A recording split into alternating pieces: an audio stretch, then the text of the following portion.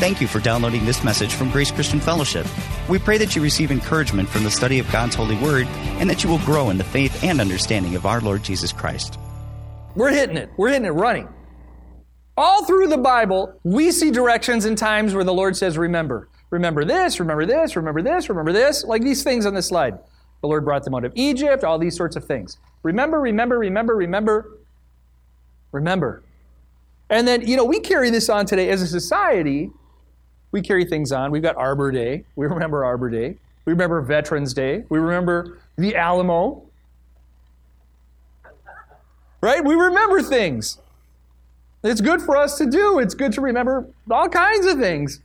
And there is a holiday happening right now, and I know it's probably not on most of your radar, but it's a great remembering of things. And that's Hanukkah. We have our lonely menorah representative here. So I know some of you know about Hanukkah, and I'm going to share just a little bit about Hanukkah. But this message, we'll make a little bit of a shift as it goes on.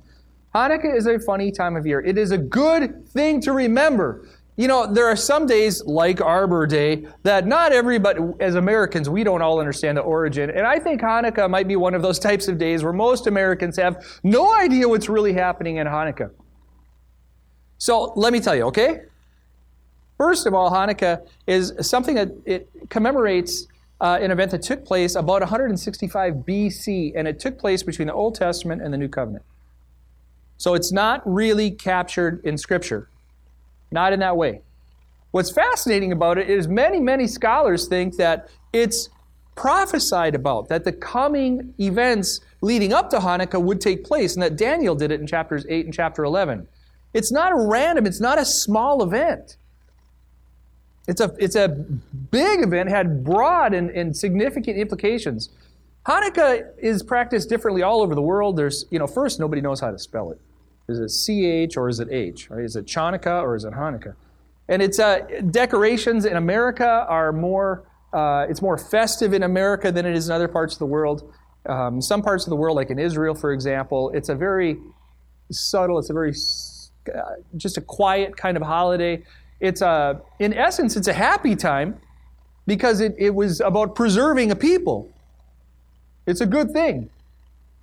So there's a lot of liberty in what we do. I was talking to some folks, and we were talking about wreaths, and somebody said, you have wreaths in the room here. That's very Christmassy. And actually, wreaths are mentioned in Jewish tradition going back to about 250 AD. So wreaths have been something, so even the decorations that people do for different events, that Jews do for different events, there's this wide-ranging latitude in what people can or cannot do for Hanukkah. And it's interesting. Here's what happened. Here's why it's a story. Way back in Alexander the Great. And Alexander the Great had conquered the area that we know is Israel today and Jerusalem. That was, as a Greek leader, he had gone and conquered this land. And he had by and large, he was fairly neutral. He didn't really try to crush the Jews that were there. He was pretty neutral. And then other subsequent leaders after he died, other subsequent leaders came in place. And there was Antiochus the Great. He was Antiochus the Third. And he was all right. He was not a horrible leader to the Jews as a Greek leader. He was fairly neutral, fairly let them serve God in their way, let them do the things at the temple they wanted to do. But then his son took over, Antiochus. I want to make sure I say his name right because it's a name that really describes him quite a bit. Epiphanes. Antiochus Epiphanes. And Antiochus IV, Antiochus Epiphanes, named himself Epiphanes, which means God manifest. So when he gave himself that name, he said, I am God manifest. So, this is where the action really starts. And he had a real problem with the Jews in Jerusalem serving God in that way. And he made it illegal for them to do so. Illegal. And he tried to shut down their temple. He put a pig in there, and he sacrificed the pig and defiled the temple, and he did all kinds of things. And Jews who would try to serve God, of course, were massacred. I can't overstate the value of the temple. We know if we don't make it to church, we're going to be all right. But then, at that time, what the Lord said, certain duties had to be done at the temple. So to not have the temple was a prohibitive problem for them in their faith. It was a big problem. They didn't have a place to go. So when Antiochus IV said you can't go to the temple, this was a big, big deal. All of a sudden, the things that they would do to serve God, they weren't allowed to do. They didn't have backup options. There wasn't another temple in the other corner for them to go to. That was the one. So he did this. There was an uprising. Matthias, or Mattisyahu specifically, that's the Hebrew name. Mattisyahu Maccabee started, Matthias the Maccabee started a revolt. He lasted for about a year. His son came and took over Judah. And ultimately, they were able to get back into the temple and rededicate it. There's some controversy. They said, they found a jar of non-defiled oil, and they were going to light the menorah to light the temple, and they were going to light it in this non-defiled oil. And this is where the story starts to get a little twisty. Some people say it lasted for 8 nights. Nobody knows for sure. Nobody knows for sure if this one jar lasted for 8 nights, which was a miracle, or if they used 8 nights to remember the rededication of the temple the same way that Solomon had dedicated the temple. Doesn't really matter. Point is, they got the temple back and they were able to serve God. Imagine if you were not able to serve God all the way. No matter what you did, if you could not do it. And that's what the loss of the temple represented. They could not serve God all the way. That's a heavy loss. Can you see it? So to not have that temple is a big deal. To get it back is a major celebration because all the people can go back and do this. Now I want to switch gears for a minute. I want to make sure that we're hearing the same thing in this message. This is very important. Years ago, about, I believe 3 or 4 years ago, Christianity Today published an article of an experiment that was done with some Americans and then later some Russians. They took 100 Americans and they decided to tell the 100 Americans the story of the prodigal son. It's an interesting story, or an interesting experiment. So in this story of the prodigal son, there's 100 Americans, they got to read it, and we know the story. Many of us are familiar with this story. This young man went to his father and said, I want my inheritance now. And his father said, okay, here you go. So the young man took his inheritance, he went into the city, and he spent it all. He spent it all, and ultimately he had no money, and there was a famine in the land, and he was eating what the pigs ate, which is not good for a Jew, and he was eating what the pigs ate, and he was sleeping in terrible conditions, and he decided to go home and to ask his father if he could work as a servant there because he knew his father took care of servants. He goes home and he asks his father, and his father said, no, you're my son, you're not a servant, you come, I'll take care of you. It was a happy ending. So they told that story. They had the Americans read the story. They had the Russians read the story. 100 Americans read the story, and they were asked to retell the story. Of the 100, 6 of them, 6 of 100, remembered the part about the famine. 6. Now, when the Russians went through this story, only 50 of them read the story in this experiment, and of the 50, 42 of them remembered the famine. Same story. Same story. 6 Americans out of 100, and out of 50 Russians, 42 remembered.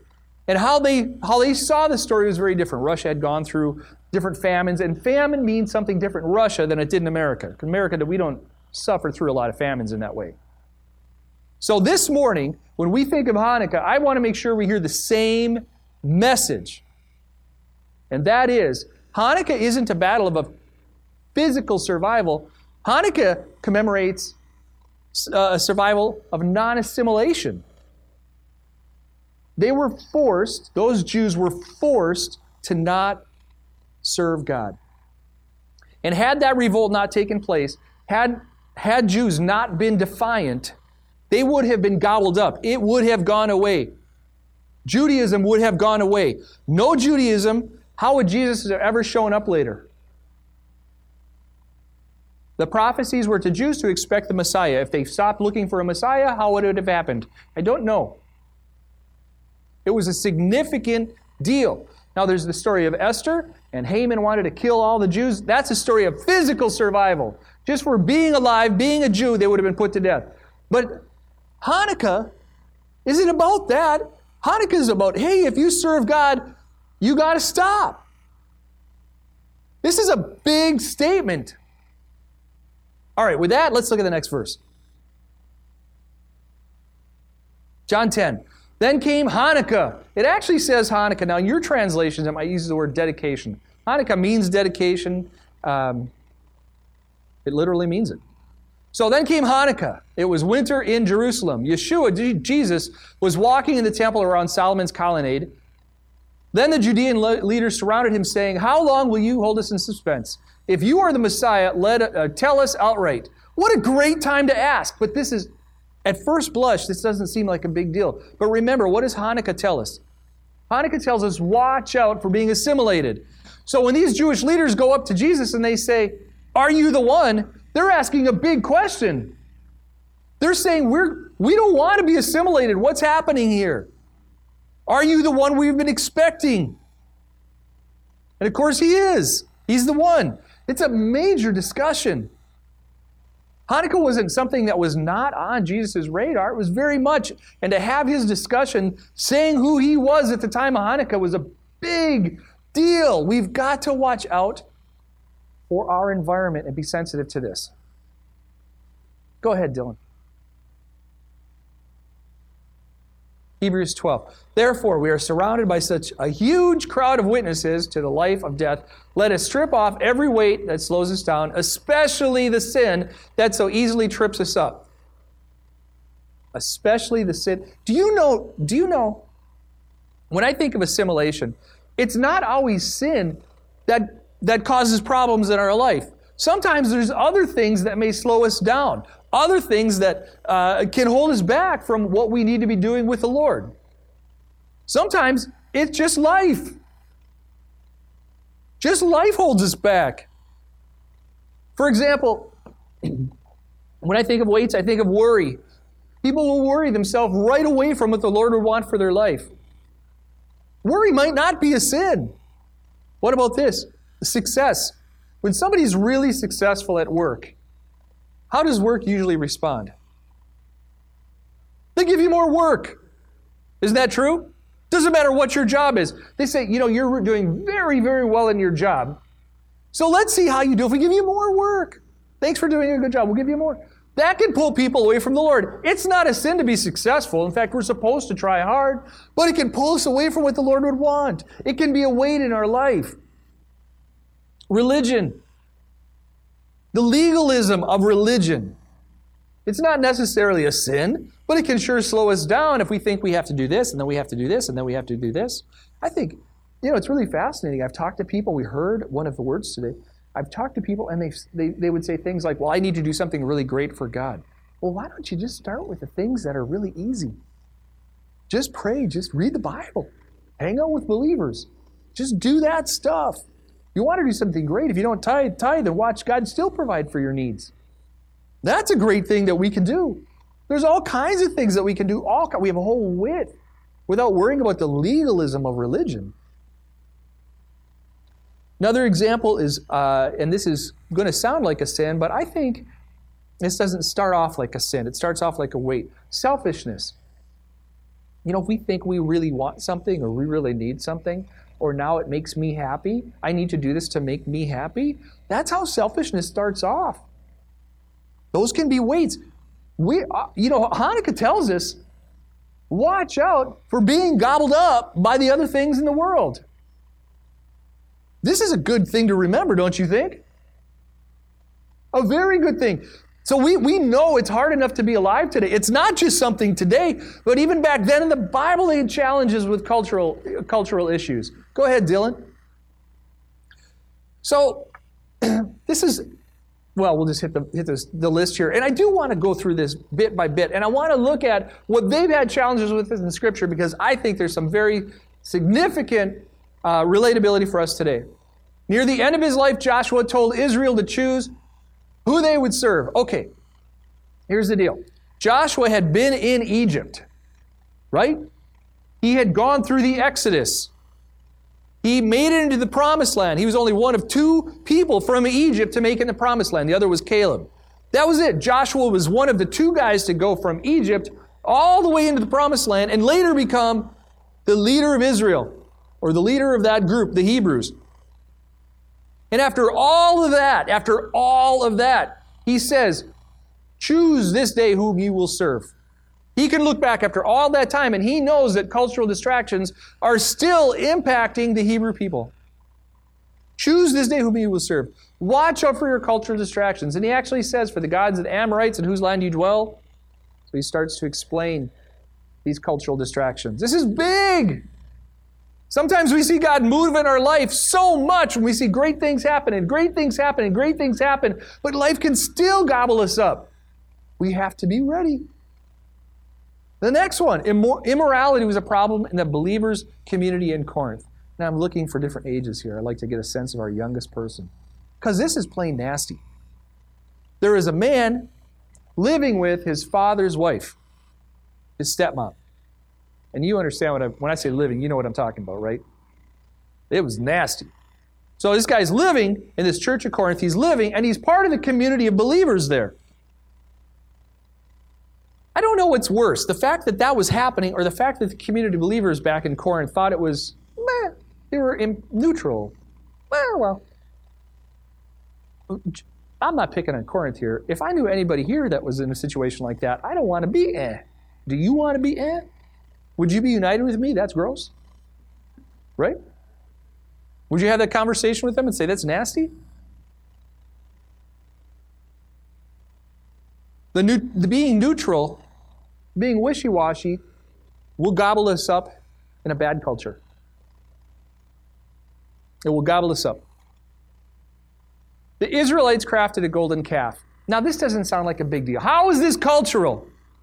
Could you imagine today, here in Milwaukee, if somebody had, if they thought, I'm not really into God, I think I'll make a golden calf. That would be odd. Back then, it wasn't odd. Back then, if they wanted to follow the new God, they could just make it. Now in America, we wouldn't make a golden calf. That would be really bizarre. Could you picture somebody at their workbench with some wood, I think I'll make a god. I mean, it wouldn't fit here in America. But in America, do you know what we do? We do say things like, well, yeah, I don't know about God, but I can figure it out myself. So we take our mindset from God helping us and walking us through life closer to His plan, and we put it on ourselves. I can figure it out. I can do it. Or you know what else we do? We say, I don't really care what they do as long as it doesn't affect me. And from a biblical perspective, we do care about each other. We really do. So I think, truly, this is my opinion now, but one of our American gods, if not the great American God, is that we think we can do it ourselves. And that creeps into our culture. And I've watched people who have known the Lord, they kind of veer off and they get gobbled up and assimilated into a culture that says you can figure it out yourself. We cannot figure God out ourselves. Thank God for that. If we could figure God out ourselves, He's not much of a God. I mean, He's kind of a pansy God if we can do that. I'm not that smart. You know what I'm talking about? If you say yes, you're not that smart, then the believers' community in Ephesus was in an area that encouraged fertility in religion. Okay, there was a god in that area named Diana, and she was a goddess of fertility. I say goddess with small g. Goddess of fertility. And people who were religious, they would, that was the dominant religion in that area. So when believers came to faith, they had to veer away. They had to separate from that understanding. Now, I know that's not our challenge here in Milwaukee. But I want to tell you something that is a challenge in Milwaukee from an outsider's perspective. And some of you didn't grow up in Milwaukee. Maybe you can relate to this. When I was a young teenager, I lived in Anchorage, and I moved to Milwaukee as a young teenager, and I saw these things, and I didn't understand them. I didn't know what they were. I saw them all over the place. Some people had them in their yards. Some people had them in decorative gardens. I didn't know what they were. There was these statues, and they're usually around this tall, and sometimes it's a woman, and sometimes it's a man, and they would go like this. I didn't know what it was. I'm not trying to be rude or disrespectful of any of that stuff. I didn't know what it was. I left a place that didn't have them. I came to a place that had them. I didn't know. So I'm here for a while, and somebody said, I asked, I said, what's that? Oh, that's Jesus. Oh. Who's the woman? I had no idea that it was Mary. Oh, that's Mary. Oh, Mary is mom. Okay. Again, I'm not being disrespectful. I just didn't know. Where I lived didn't have that. And I come here, and they're all over the place. And then I remember asking, and I did. I asked my dad. He had no idea. And he was from Milwaukee. But I asked him this question. Why are they doing this? Bless my lawn, bless my garden. But later I found out what it meant, blessings. But I didn't know that. So when I talk, and we talk about the religious component, religion for the sake of religion, that can be confusing. That can have a cultural impact, a negative cultural impact even. You tracking with me? People give their life to the Lord. It takes us time to separate what actually matters from what actually doesn't matter. And some people get gobbled up into it. I had a friend of mine, this is really a tangent, he just decided he liked the traditional, there's a traditional denomination he liked. So he got into it, and he got into it so far that his religion became the religion of tradition, and he walked away from God. He's very cold spiritually. He does not know God in that way anymore. But yet he goes to church pretty often. But he couldn't tell you anything about his relationship with the Lord. No clue. And I asked him, were you at a while ago? Oh. So we have to separate. We have to watch out for our culture. The religious culture created by the Pharisees and Sadducees during the time of Jesus. This is interesting. This speaks to a lot of what I just talked about with the statues. The Pharisees and Sadducees talked about, they had a lot of legalism. When Jesus shows up, he just really reminded them, look, if you want to follow God, it's not about legalism, it's about relationship and faith. Even people before Jesus, Jesus is the Messiah, but even people before Jesus, Joshua, for example, and Moses, they had relationship with God. They sought after God. They followed God they had a certain process of following God, but they would seek God. They really sought Him. It wasn't about the acts of tradition. And culture can gobble us up in that stuff. Sin had gotten to the point that the people greatly displeased God right before the flood. Now think about this. Adam and Eve knew of God, and then there were some generations that followed, lots of people that came afterward. And by the time Noah was alive, we know the scriptures say God looked down and he's like, why did I make these people? Troubles, troubles, troubles. Those are my words. Why did I make them? And I'm going to flood the world. And he saved Noah. Now, at one point, they knew of God way back. But as time went on, they kind of got away from it. And the culture, the society and the culture was not good. It wasn't good. We're called to be separate and stand out. But I think one of the biggest challenges that believers have is just watching out for the culture. Just watching out for every day. And what goes on in life. We know people that go to other churches and people that don't go to church and people that are Republicans and people that are Democrats and people that are Jews and people that are Gentiles. If we don't focus on any of that, if we focus on our own time in God, we're going to be all right. Dylan, let's look at it. Romans 12. I really like this translation. So here's what I want you to do. God helping you. Take your everyday, ordinary life. Your sleeping, eating, going to work, and walking around life. Your everyday life. These things that we do all the time. Sometimes things in life really aren't that spiritual. We just do them. It's not really spiritual to drive here. Anybody feel like you did a major spiritual thing this morning when you drove here? For the sake of the audio, nobody has raised their hand. But we do them anyway, and we place it before God as an offering. Embracing what God does for you is the best thing you can do for Him. Don't become so well adjusted to your culture that you fit into it without even thinking. And that's the line. We need to be aware. If we wake up every day and we don't think about God, we don't think about a relationship, our culture will gobble us up.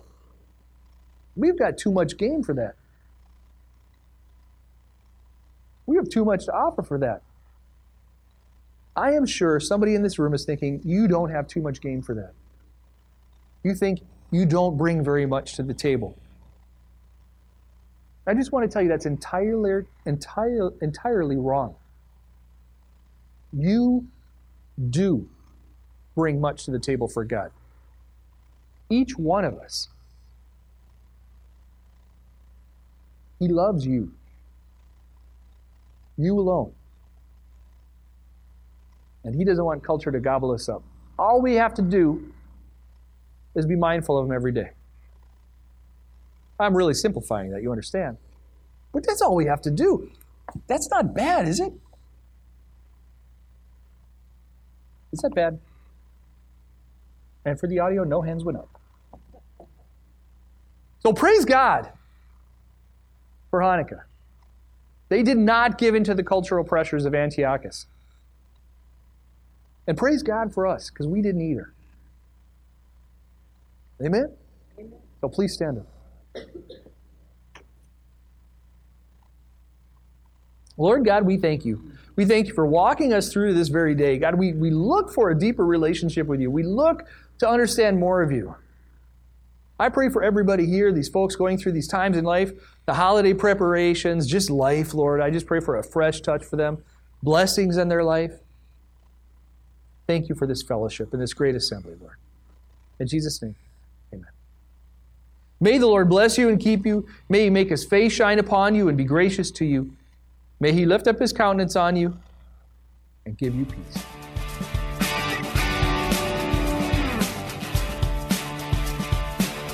Thank you again for downloading and listening to this message from Grace Christian Fellowship. We are located in Milwaukee, Wisconsin. And if you are looking for a church to call home or would like to visit us for one of our services, please visit our site at gracecf.us for our location and service times. May the God of hope fill you with all joy and all peace as you trust in Him, so that you may overflow with hope by the power of the Holy Spirit.